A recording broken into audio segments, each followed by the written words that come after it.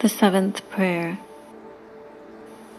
O Jesus, inexhaustible fountain of compassion, who by a profound gesture of love said from the cross, I thirst, suffered from the thirst for the salvation of the human race, I beg of thee, O my Savior, to inflame in our hearts the desire to tend toward perfection in all our acts, and to extinguish in us the concupiscence of the flesh and the ardor of worldly desires.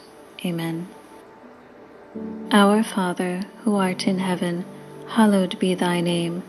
Thy kingdom come, thy will be done, on earth as it is in heaven.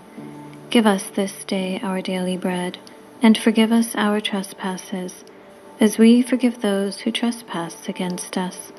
And lead us not into temptation, but deliver us from evil. Amen.